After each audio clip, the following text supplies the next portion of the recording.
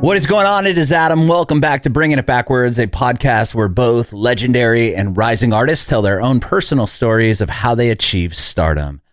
On this episode, we had a chance to catch up with Jeris Johnson over Zoom video. We had Jeris on the podcast over 2 years ago now. He had just released Damn. So a lot has happened since the last time we spoke. He's put out an album, an EP, and he's got a new album coming out as well. But we kind of recap our first interview a little bit, but really pick up where the interview ended last time. You can check that old interview out. It's up on our Facebook page, YouTube channel, at Bringing It Backwards, Spotify, all that stuff. Last time we spoke, he was about to release the reloaded version of Last Resort with Papa Roach.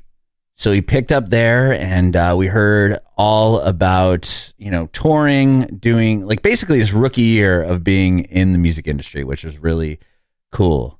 Then he talks about why he kind of went dark for about a year on social media and how that has all led to this new album that's coming out. And he talks quite a bit about the most recent song that he released called When the Darkness Comes, which will be a part of the new album as well. You can watch our interview with Jeris on our Facebook page and YouTube channel at Bringing It Backwards. It'd be amazing if you subscribe to our channel, like us on Facebook, follow us on Instagram, Twitter, and TikTok at Bringing Back Pod. And if you're listening to this on Spotify, Apple Music, Google Podcasts, it would be incredible if you follow us there as well and hook us up with a 5-star review. We'd appreciate your support if you follow and subscribe to our podcast, wherever you listen to podcasts. We're Bringing It Backwards with Jeris Johnson. Hello, Fresh. What is going on, friends? It is Adam from Bringing It Backwards, and I'm here to tell you about how much I absolutely love HelloFresh. Our family loves HelloFresh. With HelloFresh, you get farm-fresh, pre-portioned ingredients and seasonal recipes delivered right to your doorstep. Skip trips to the grocery store and count on HelloFresh to make home cooking easy, fun, and affordable. That's why it is America's #1 meal kit. Maybe your New Year's resolution this year is to save some money or eat better or stress less. HelloFresh is here to help you do all three of those things. You can say hello to your most delicious year yet with fresh ingredients and chef-crafted recipes at a price you'll like, or at a price I love, delivered right to your doorstep. I love the fact that I don't have to go to the grocery store. That is my favorite thing, because I show up there and I have no idea what I'm buying. I'm, the basic things, but then I get there and I'm like, what am I going to have for dinner? Or what are we going to make for dinner for the next, 4 or 5 nights?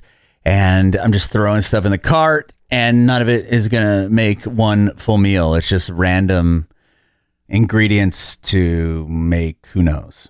And from scratch, without some sort of plan or idea, I can really only make like 1, maybe 2 things. If you're like me and you don't want that recipe boredom to strike, HelloFresh has more options than ever before. Dig into their biggest menu yet, with over 45 dinner options to choose from weekly, and even more market add-on items that suit any lifestyle. Going to that grocery store also takes quite a bit of time. You can save time with convenient recipes delivered right to your doorstep. I know every Wednesday that HelloFresh box is going to show up at my house, and I'm so excited to just open it and see, what am I going to get this week?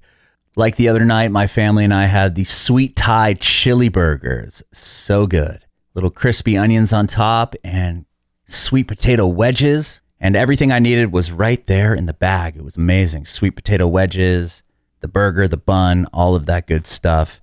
And it only took me 35 minutes to make the entire meal for my family of 4. It's so easy, so convenient. And what's really great is you just choose your meals and select your delivery date. Like I said, Wednesdays for me, maybe Mondays for you, or Friday. HelloFresh handles the meal planning and shopping. So all you have to do is open your weekly box of pre-portioned ingredients and step-by-step recipes to get cooking. And you've probably heard, they say breakfast is the most important meal of the day. A lot of people don't have. I never had breakfast until I met my wife. She's like, you don't eat breakfast? It's the most important meal of the day. I'm like, now I see. I see it, and HelloFresh agrees. In fact, they're giving all subscribers free breakfast for life. That's right, life. You'll never have to think about breakfast again. You just know it's coming with the HelloFresh box. That means you'll enjoy a totally free breakfast item with every single HelloFresh delivery. If I'm being honest, that's worth waking up early for. To get free breakfast for life, go to HelloFresh.com/backwardsfree and use the code backwardsfree for free breakfast for life. One breakfast item per box while subscription is active. That's free breakfast for life at HelloFresh.com/backwardsfree with the code backwardsfree. HelloFresh.com/backwardsfree. Use the code backwardsfree for free breakfast for life. HelloFresh, America's #1 meal kit. Yo, what's up, Jeris? Oh, can you hear me? Yeah. How are you? Right on, bro. Good. How are you? I'm doing well. I appreciate you doing this. Thank you so much. Thanks for having me, dude. Yeah. Actually, you were on my podcast like 2 years ago. Really? Yeah. You had just put out Damn. Okay, nice. So it was early. It was real early on. You had maybe Damn wasn't, it must have been out. It may just came out. We wouldn't have done it if it wasn't out. Then it had just came out because you had another song out as well that you said you had just put out, and then Damn happened, so then you put that out. Yeah. So it's been a minute, but I've been watching your career blow up in the last 2 years, man. So it's been a lot of ups and downs, and we can get into all of it. So. I'd love to hear about it. What's been kind of been going on since then. Awesome. So from what I do remember is you're from Oregon, is that correct? Yep. Very born and correct. raised in Oregon. Yes. Well, we didn't really talk about what was it like growing up there. I mean, it's a beautiful part of the country, obviously. Oh yeah. I mean, it was probably one of the best places. I mean, obviously I've only lived there and in LA, so that's my frame of reference, but I've been, all over the country and everything. And yeah, as far as I can tell, it is probably one of the best places to like grow up, because there's a pretty large like sense of community. The people there are really, really nice.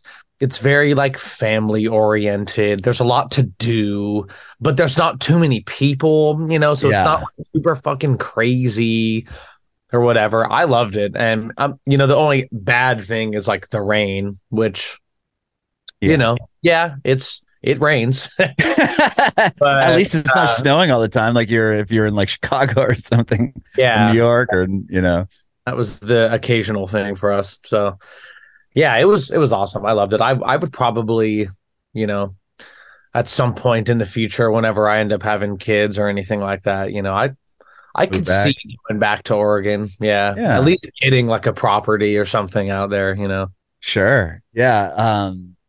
I remember you kind of saying you had just moved. I think you had just moved to LA when I talked to you last time. Yeah. Like you had been there for like a month or something like that. Yeah, probably literally a couple of weeks. Yeah. You're like, I just got here, literally. Yeah. I'm like, okay. That's all. You're still in LA? A lot has changed. Yes. Yep. Still in LA. I feel like it's weird, like looking back on that 3 years ago, and it's only 3 years. So it doesn't seem like a lot, but I literally feel like I was like a child or something. Well, look at you've done, man. I mean, you've done so many tours. You've been all over the world, I'm sure, or at least all over the States and Europe. Tiny bit of international traveling, but nothing crazy. Yeah. But I mean, mainly just like, I don't know. I think just something about like, I think it was also the first time that I'd really like fully moved away from home. I had like, I was living in like my own apartments and stuff, but like fully moving away from like my home base of like friends and family and kind of going to be on my own, that was kind of like the biggest change, and then obviously everything was happening, everything was kind of all happening at once with my career and stuff. So it was just like so much like at once, and that kind of like, I don't know, shocking sort of like change. Yeah. It just forces you to like adapt a lot and like to just go. I feel so much better now than I did back then, and I felt good then too. I just felt excited and Mhm. whatever, but I just feel like I've learned so much about like I feel like I really became like a fucking adult, like coming here and doing this and like having money for the first time in my life, like, and having a fucking house and doing all this and just like, yeah, just really like coming into my own, like as a person. Mhm. And I feel like the kind of artistic journey that I've been on is sort of like reflective of that too, because while I was doing a lot of stuff, while I felt like I had like an identity back then, I realize now that I was almost doing too much, and I was chasing too many different genres and too many different sounds because I could, and I was just so fucking excited to make music just full time, and everybody was just eating everything up, and I was just going. So I felt like because I could do every genre and could experiment and do everything and be a million different artists in one artist, I should, when probably I really shouldn't have, So that's been a big part of like kind of growing up and really realizing, like doing some soul searching and growing and kind of being like, damn, like who am I really, like as a person and an artist, and like an individual within this scene of music or whatever. Like what am I, what do I bring to the table that nobody else can bring to the table? Not, that I do a million different genres and nobody knows how to fucking describe my music because it's 5 million things in one thing. But like, well, that's a cool thing. I mean, it's cool. Yeah. It's cool. It's just a hard it's just like, it's hard to get fans because you have one subsection of your fans that like this song, and then I drop another song that's goes right after that, and it's completely different, and they don't really buy in, so it's like, I don't know. And yeah, of course there's people that stuck around through all my different experimenting, but I was really just, I felt like I was really just throwing shit at the wall and seeing what stuck, because so much was winning and so much happening. I was like, fuck it. Yeah, so much is sticking. Yeah, I don't know. Why not try that? See what happens, So yeah, I don't know. I just was trying so much shit, and some of it worked and some of it didn't. But I really went on this journey in the past like year specifically. Everything kind of leading up to this, but really like focusing on it in the past year of like, what is my sound? What is the Jeris sound, and how do I make like an album that's like, because you go listen to all the greatest rock and metal albums and stuff, and the shit I grew up listening to and was inspired by and everything, as like, you listen to those and they sound like one long song. It's like you listen to whatever, name any great band, and right. You listen to their song, you're like, oh yep, that's this type of song, or that's this sound. They have a sound that's very identifiable, and a mistake I made back when I first moved to LA, was just having way too many different sounds, and nobody knew what I was or what I wasn't. And I mean, I didn't even know what I was and what I wasn't, I was just everything. So I really was like, did the soul searching this past year, and as I've been working on this album to really find like, what do I sound like? Who am I? And if somebody's telling their friends about my music, let them be able to describe it in like a fucking sentence, like, okay. What is it? What is sound, and then of course part of that was me trying to like push the rock and metal genre forward, like in ways that maybe people aren't ready for. And you were doing like this really modern, like cool, like you were like revamping rock and roll music for the way I saw it. I mean, it kind of just plateaued, and then things were happening like in the emo pop punk world that kind of made this resurgence, but like the rock and roll, like more like that, just active rock was still kind of just doing this like sleepy, just boring kind of shit. Yeah. Of course I wanted to still upon entering this new phase, I wanted to still maintain my sense of excitement and boundary pushing and everything. But it was more so a question of like, okay, I'm the type of person where, I can play every instrument. I love a lot of genres of music. Mhm. I have to limit myself. I have to actually put a limit on myself of what I'm allowed to do. Otherwise, I'll just do everything or anything because I can. And so I found it much more interesting and fun and a challenge and challenges me to grow, to give myself like, all right, I'm in this sandbox and I have a few tools in the sandbox and I see other tools outside the sandbox that are tempting, and I might normally want to grab those, but like I have to just force myself, like, how creative can I get with this, with what is in this sandbox? Like, how can I use everything in here to build the biggest masterpiece I can build, but I can only use what's right here in this sandbox. Yeah. So that's been really fun. It's been a fun kind of challenge, and it's led me to making my best music that I've ever made. And I'm really, really glad that I made the choice to like go, okay, rock and metal fans, like you want me to make a fucking metal album. All right, fine. You win. I'll make you your fucking metal album, but I'm going to show you how it's really fucking done.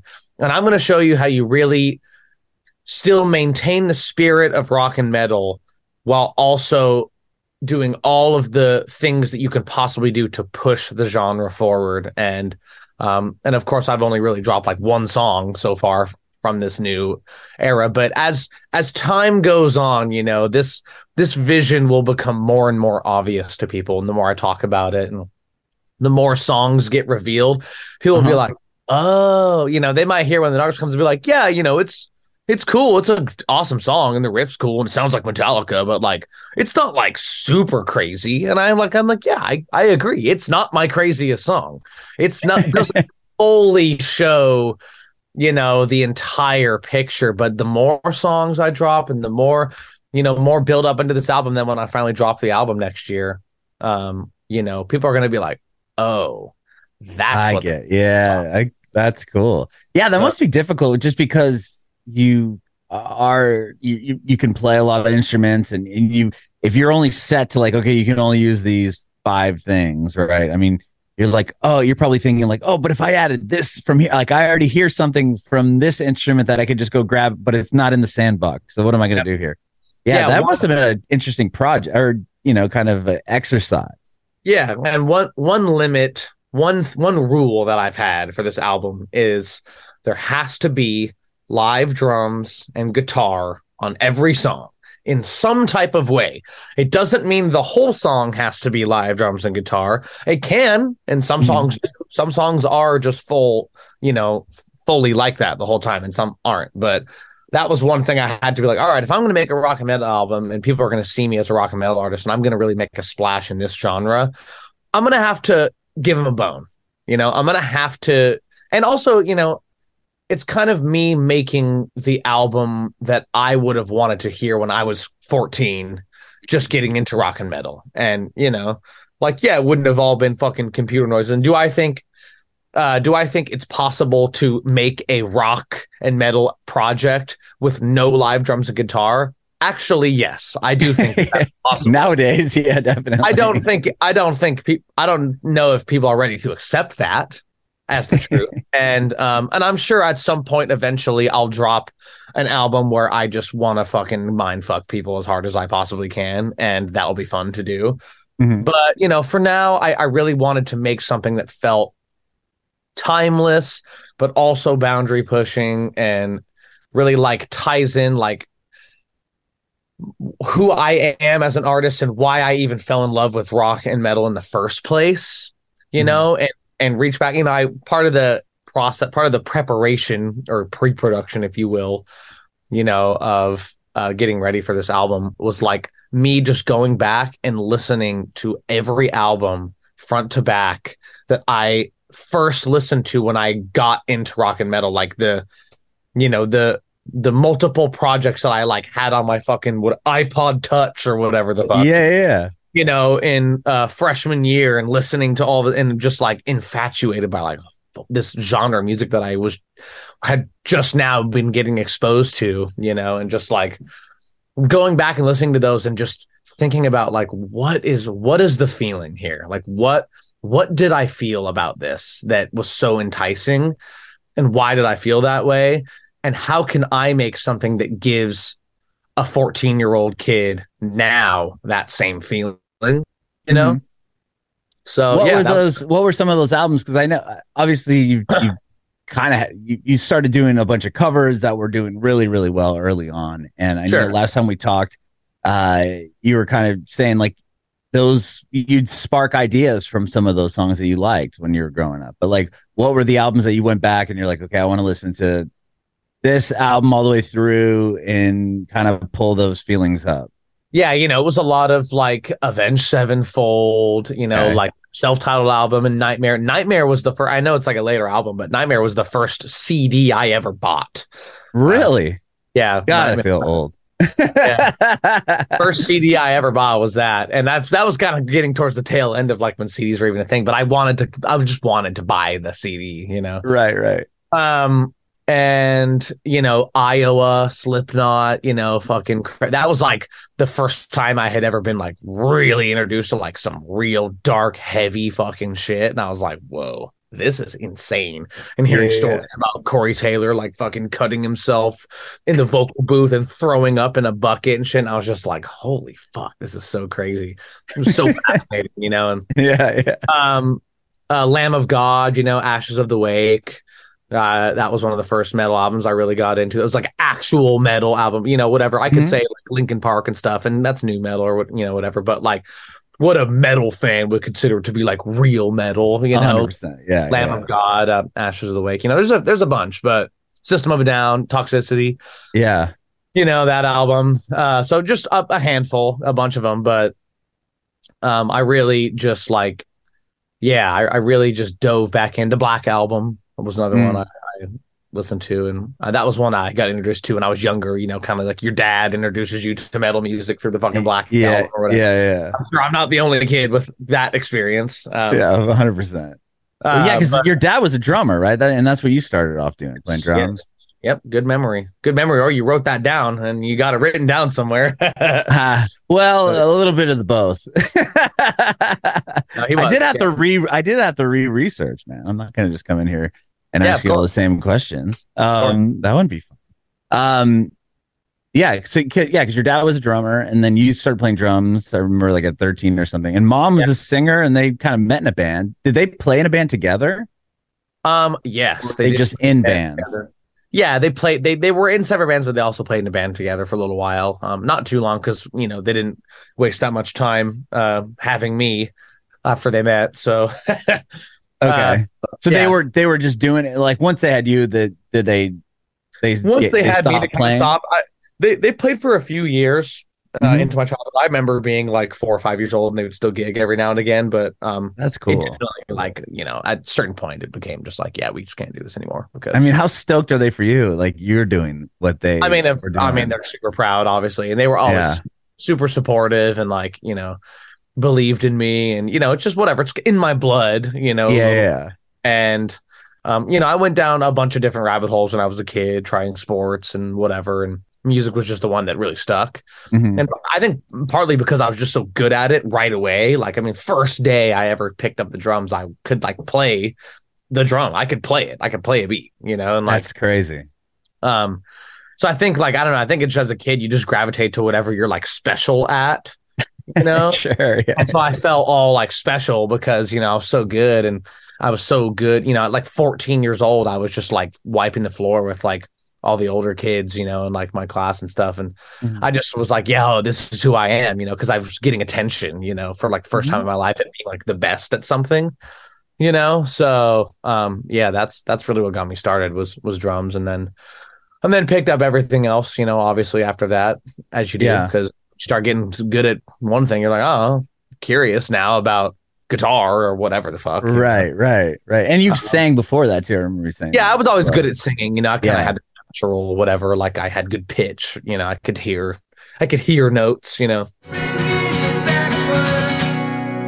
Today, hip hop dominates pop culture, but it wasn't always like that. And to tell the story of how that changed, I want to take you back to a very special year in rap. 88, it was too much good music. The world was on fire. Yeah. I'm Will Smith. This is Class of 88, my new podcast about the moments, albums, and artists that inspired a sonic revolution and secured 1988 as one of hip-hop's most important years. We'll talk to the people who were there. And most of all, we'll bring you some amazing stories. You know what my biggest memory from that tour is? It was your birthday. Yes, and you brought me the Sade life-size cardboard cutout. This is Class of 88, the story of a year that changed hip-hop. Listen to Class of 88 wherever you get your podcasts. You can binge the entire series right now on the Amazon Music app or Audible.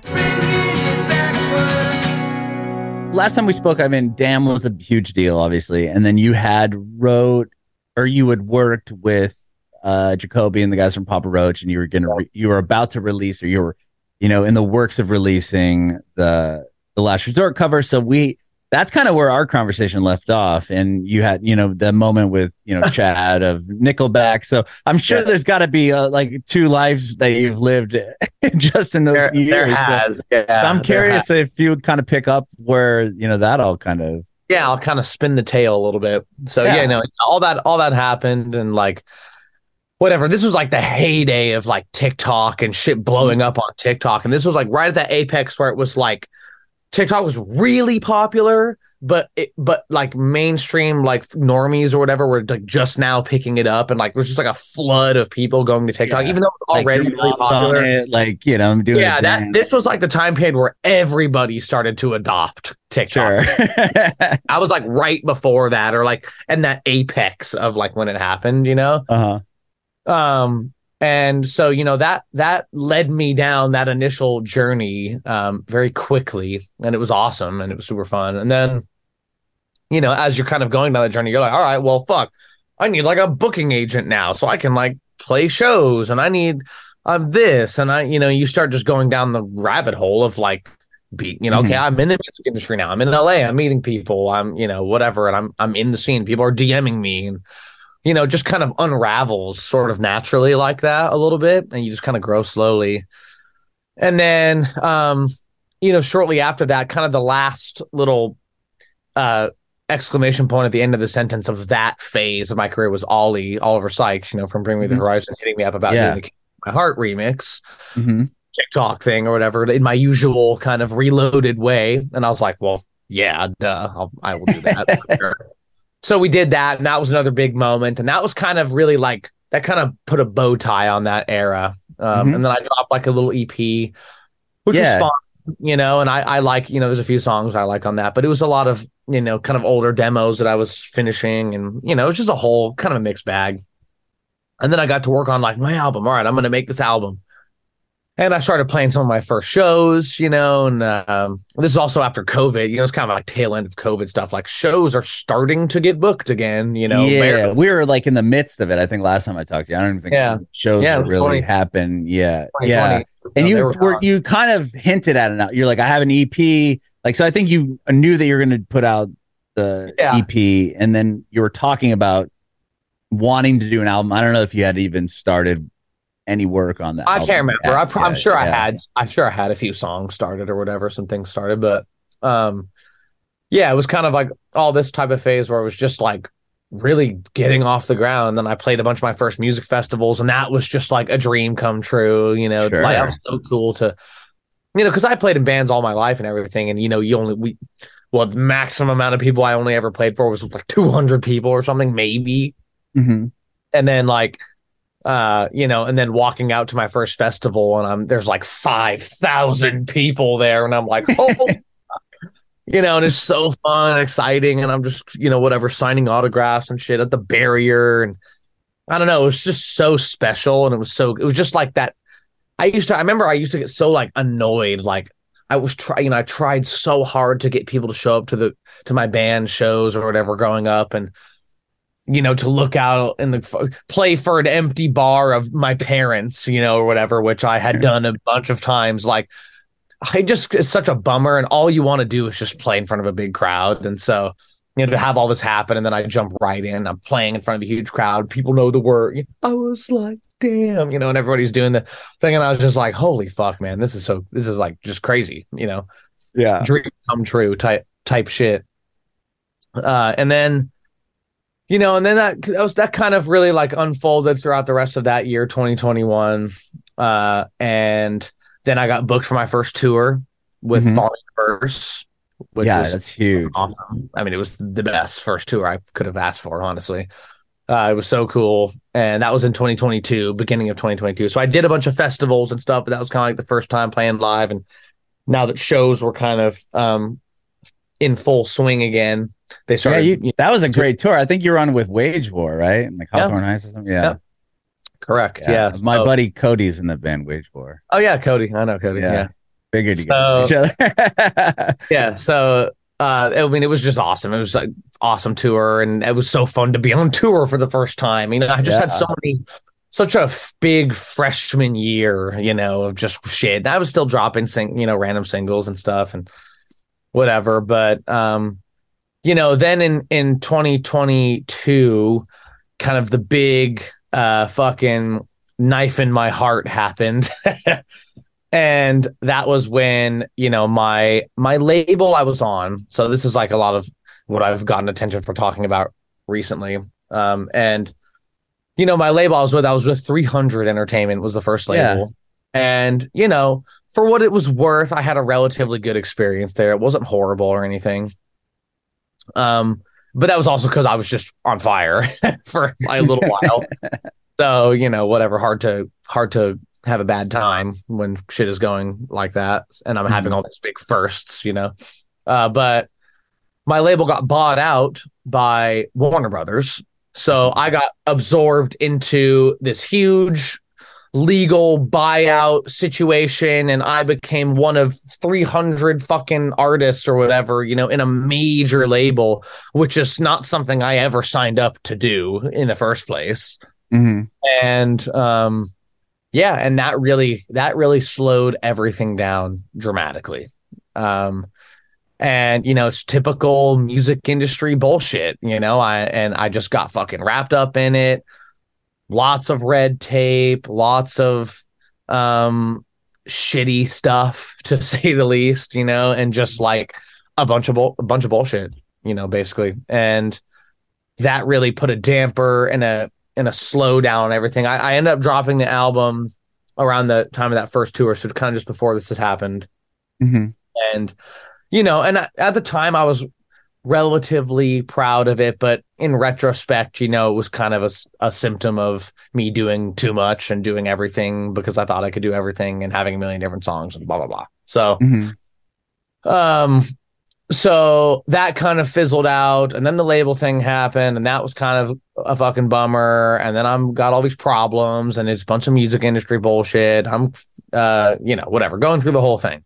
Yeah. So when you're on the label, you're on 300, and then they get bought, right? And then are you just kind of thrown into this label now? So your contract like gets absorbed by so my whole team gets blown up. I'm all with a whole different set of people now. Right. And I'm getting thrown on people's desks that have a million other things going on. They don't really care about the small artist that's still building or just starting or whatever. So it was just a nightmare of a situation. It just slowed everything. The best way I can put it is it was just like fucking walking through molasses. It just slowed everything down so much. And then we can't release anything for the next this long because then this and then I was just like, well, fuck, I might as well just like go away for a while until this is all sorted out. And I knew I was going to leave and blah blah blah. So basically, up until When the Darkness Comes had recently come out, I was pretty much MIA for a year, a little over a year. Not MIA, but I did. Yeah. But you did it. You were recently on a tour, right? That you just did. Somewhat. I mean, I did. So I did the Falling Universe tour. Yeah. And then And then later that year, I did the Corn tour, which was fucking awesome. Oh, maybe that's the one I'm thinking of. Okay. Yeah, I did the Corn tour, and then I've done a few small runs of like a couple shows here and there with a few bands, my friends and stuff. Just random stuff, but nothing I would really classify as like a real tour. Just kind of a few like one-off shows and stuff. Yeah. So, but those are really the only two like actual tours I've done. Yeah, because if you're on a major right now, you said like, they're dealing with it was Warner that absorbed it. Yeah, it was Warner. Yes, I mean they've got whatever everybody. I mean, everybody. Literally any band is gonna be. Yeah, they're gonna look over pop artist, rapper. There's just a million different things. So yeah, it'd be hard to kind of cut through and have them be like, okay, we're ready to like, focus on and whatever. Look, companies get fucking bought out. Whatever. I would sell my company for hundreds of millions of dollars also. Right. I don't blame anybody for doing it, but just was a symptom of the thing. And I was a small enough artist that didn't have too much going on at the moment to really become any kind of a priority. And then there's the mess in general of a giant corporation buyout and layoffs and switching and stabs and offices and I'm sure it was just super fucking complicated and whatever. So anyways, I got thrown into a less than ideal situation and whatever, I'm not fucking crying about it, but that's what it was. And and so I wanted out and I was like fuck it, I might as well just go dark. And this is also the same time period where I was realizing like, all right, I really need to like figure out what my sound is and like become the artist that like I'm really meant to be, So I'm just going to go away. I'm going to work on my shit. I'm going to go on a fucking journey, and really look inwards and try to level up my artistry and become like the best artist and person I can be while this fucking bullshit gets sorted out. And I knew it was going to take forever to get sorted out. So I was like, fuck it. I'm just going to go away. And so I did that, went away. Of course, some noticed, some didn't. Of course I had the plenty of messages. Are you still alive? Blah, blah, blah. Yes. Yeah, that must have been hard to do though, right? I mean, because you were kind of, you got your big break essentially out of the internet and TikTok. Yeah, and posting on the internet. Yeah, I know. Yeah. I mean, to be honest, it actually was just, it felt so good to just not have to fucking stress about it because it becomes so like, fuck, if I don't drop a viral TikTok for this song, like this song isn't going to do anything. It's like, it's so reliant and you just get so like wrapped up in it. And I realized that it was just I was thinking about it so backwards. And of course I put a lot of energy into the music. I wasn't like skimping, I wasn't cutting it short on the music. I was trying really hard to make the best music I could. But I was a lot more focused on the social media aspect of it because I'm like, fuck, well, if I just go viral, then fucking the song's going to do well. So fuck it. Well, yeah, I mean, it does kind of go right hand in hand in the and it's true. Way. Yeah, it's true. But the problem is I hated being an artist that had to post a viral video in order for your song to get attention. Like I wished I could have just dropped a song that was an amazing song and just have people run with it, rather than like have to do some gimmick viral bullshit to do it. And so it really just like flipped my whole perspective. And I was like, I need to just focus on making the greatest art I can possibly make, making the greatest album I can possibly make, making the greatest visuals I can possibly make, and just really focus on the greatness of the art guiding everything, and then put that out there in the world, and people are either going to run with it or they're not. But I'm done with the fucking bullshit gimmicks.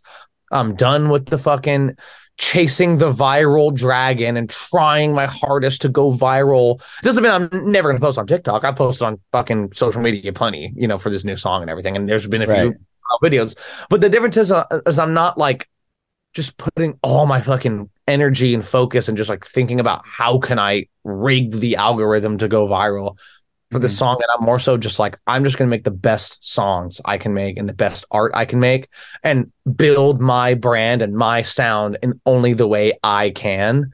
And then let that grow over time, And just really trying to shift my perspective onto the right things.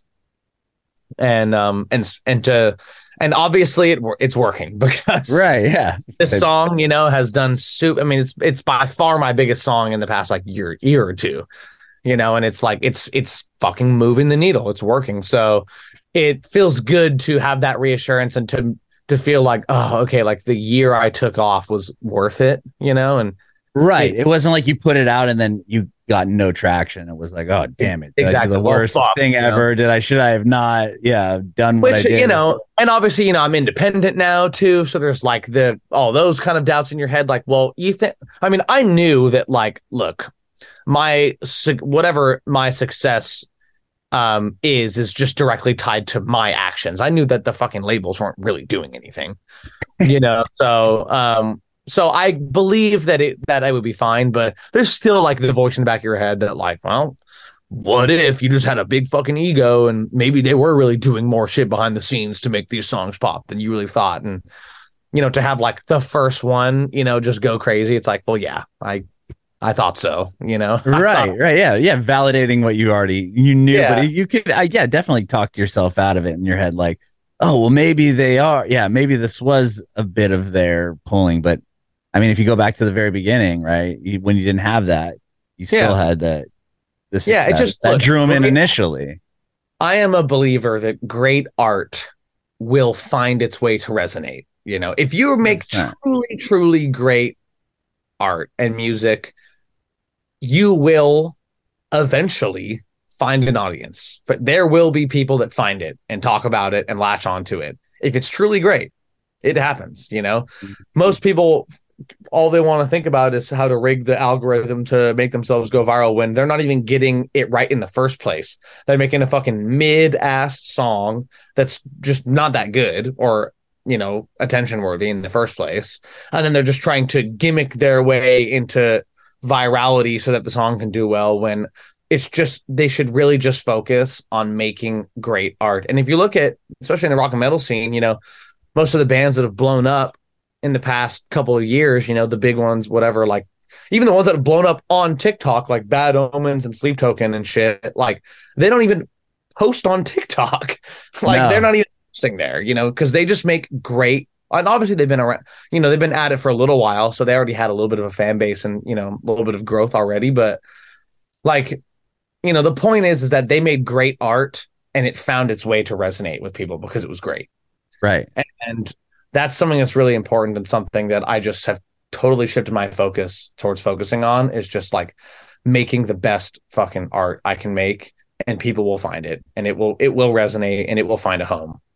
So, yeah. And if you happen to land on a viral moment on TikTok or whatever, then you'll have and you'll have all the other stuff that people can go then if they didn't know who Jeris Johnson was, and then they see this tech talk or whatever, this viral video for something, then they go back and go, oh wow, he's got a bunch of great songs. Yeah, look, stick around for. You can try. I've had shit that I thought was for sure going to go viral that didn't go viral, and then shit that I would have never thought would go viral go insanely viral. So sometimes, and you can try and try and try, and you can be smart about it and whatever, have good ideas and stuff. But like at the end of the day, bro, it's called viral for a reason, is because it has to fucking spread like a virus, and you're only one person. So you can't force something to spread. You just can't. Sure. You cannot brute force something to spread. People have to spread it. So at the end of the day, all you can really focus on is what you can do. And the best thing that you can do is make something great. Yes, I love that. But real quick, I'm just curious about the album and everything. So you have the one song out during this time period where you kind of just went dark on social media and everything, or just kind of stayed away from it. Was that when you were looking for your sound and finding out who you are, and how is somebody going to describe me in a sentence to their friends if they've never heard my music, and that whole, just creating this album? How much time did that must have been pretty hard to do, right? I mean, it was a process. Really it started when we rented out this Airbnb, like a cabin up in Yosemite, for a couple of weeks, just to like do a big, me and a few of my closest friends and collaborators just doing a camp about like, let's just go make a bunch of shit and see what happens, see where it leads us. Mm-hmm. And it led us to a bunch of different things, and I felt like it was like starting to come together a little bit. And then I was showing people, and I had this talk with this one, another producer buddy of mine. And, he was kind of like, there's some cool stuff here, but like, I'm telling you, man, like you can do better, you can do better than this. I'm like, God, you're right. I know that. I know I can. So that really like started leading me down the journey of like, that was when I really started asking myself those questions. Like, okay, what's the deal here? And then I really made this like one song. It's a song called Welcome to Valhalla. And that was kind of the turning point where I was like, oh, this is the fucking sound. This is something only I can fucking do. This. And it was also, and I was also like trying to like play a lot of my favorite video games and watch like a bunch of my favorite movies and read a bunch of books and just like really take in like all this art and all this shit that I love and just like embody it within my music, and yeah, so that was kind of like around the turning point. And then once I had that light bulb kind of go off, it all just started falling into place. And then I just started making a bunch of shit. And I was just like making shit every day, just like new shit. And just like, now that I had, this is the direction, these are the tools in the toolbox, run with it and see how many different versions of this direction I can make. And that's what led to the album. And now I have, I'm about 70 to 80% of the way through the album. I'm still trying to wrap up a few songs, and I still got a little bit more writing to do on a few songs, but a lot of it's done. Wow. Is that Welcome to Valhalla song on the album? Yeah, it will be. Yeah. Okay. I don't think I've seen that one come through. No, it's not. It's not out, but yeah, it's I mean, people will it's one of the songs, one of the many, but one of definitely the songs on the album that you will not be able to ignore. It is that memorable, Okay. So did you obviously you know that, and was that a reason why you didn't want to put it out yet? Well, yeah, I mean, it's just big. It really encapsulates the album to me, like in a lot of ways. And so, yeah, it just, I want to wait for the right time to drop that one to people. And, I have an insane music video idea that I need to do. And yeah, there's just some shit I gotta do for it. But, yeah, that was the turning point. And going on from there, it just led me to just like this fucking renaissance of making a bunch of shit for the album. And that's when I really, that's when the title of the album came. That's when just the whole vision came together there. And yeah, it felt good. And then I feel like I'm really sitting on something now that stands toe to toe with those albums that I listened to when I was 14 and 15, getting into the genre. And like, that was my goal. So I wanted to make an album that I felt like rose to the greatness of what I perceived to be the greatest of rock and metal. Mm-hmm. And I feel like I've done that, or I'm doing that because it's not fully done yet. So I love that. Yeah. And I think your Twitter handle is something like, or like in your Twitter bio, you say something like you want to be the most influential artist in like rock metal at some point. Like, you don't know when it's going to happen, but yeah, I will. But I'm going to be this. I love that. Yeah. I just know. I mean, and obviously people are going to be like, he has such a big fucking ego or whatever, but who cares, I guess. I really do know. And of course, there's always more than one, there's not just one artist that's the influential artist and none of the other ones have any influence. Obviously that's not fucking true. Right. But I just believe so much in myself and what I'm doing right now that like, I understand. I feel like I truly understand what makes rock and metal great. Mm-hmm.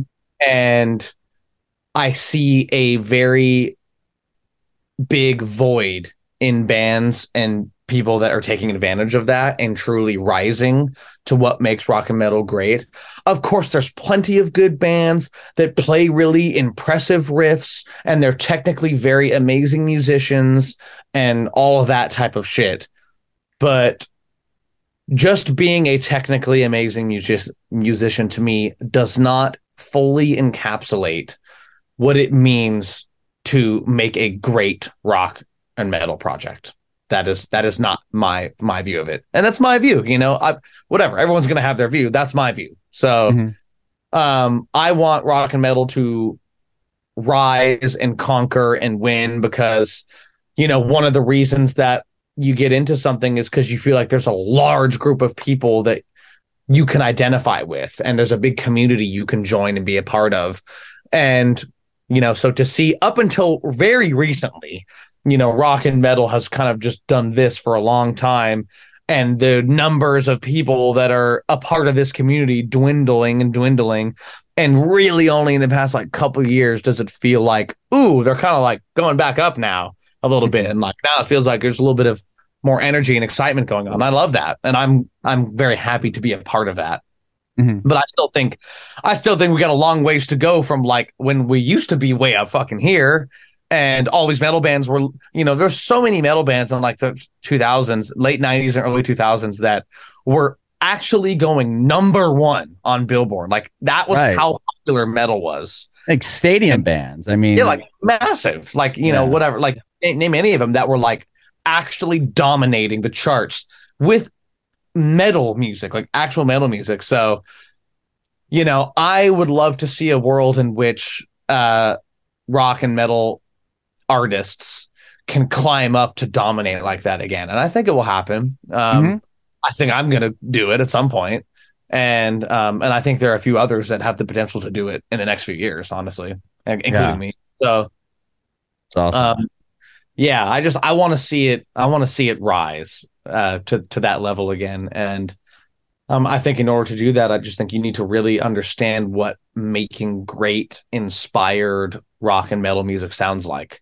And to me, there's not a lot of it out there. There's a little bit of it, and there's starting to be more of it, but there's still a ways to go to me. And so I just want to do my part for the scene and the community and just try to be an advocate for this genre of music in the biggest way possible by making my version of this music. Yeah. And I think you're killing it. I'm curious with the, now that you're independent, it probably makes it easier because you can make your own decisions, put music out whenever you want. Is that been pretty freeing? Yeah, it's a relatively new thing, as well, because whatever kind of just really happened. Yeah. Really. So even when you put out When the Darkness Comes, that was still part of you're still under No. Okay. No. I was independent. That's what I thought. Okay. But still, whatever. I put out When the Darkness Comes three weeks ago or something. So yeah, it hasn't been long, but I was just curious. I didn't know if you're actually this literally just happened and that's this. I haven't done it yet. It did recently happen. So I truly at this point advocate for 99% of artists to just be independent because you just don't need to buy into the major label system. Even if you want help and support and money and funding or whatever, there's so many different ways to slice the cake at this point that there's just no reason. There's just no reason to sign with a ginormous corporation for your music. There's just no reason. There's no benefit. So yeah, I do love it. That's awesome. Jeris, thank you, man, so much for chatting with me again. It's awesome to, like I said, see your career thank you, bro. Blow up. And I have one more question, even though you've pretty much been giving advice throughout this entire thing, but I asked you this last time. I'm going to ask again if you have any advice for aspiring artists. Maybe something's changed in the last 3 years. My advice, which I've already kind of touched on, but just to double down and reiterate, would be to focus on making the greatest art that you can make for yourself, not for anybody else, not for a certain audience of people, not to go viral on TikTok, but truly you as an artist within yourself, making something for your soul and making it as great and as good as you can make it, and make the thing that only you can make.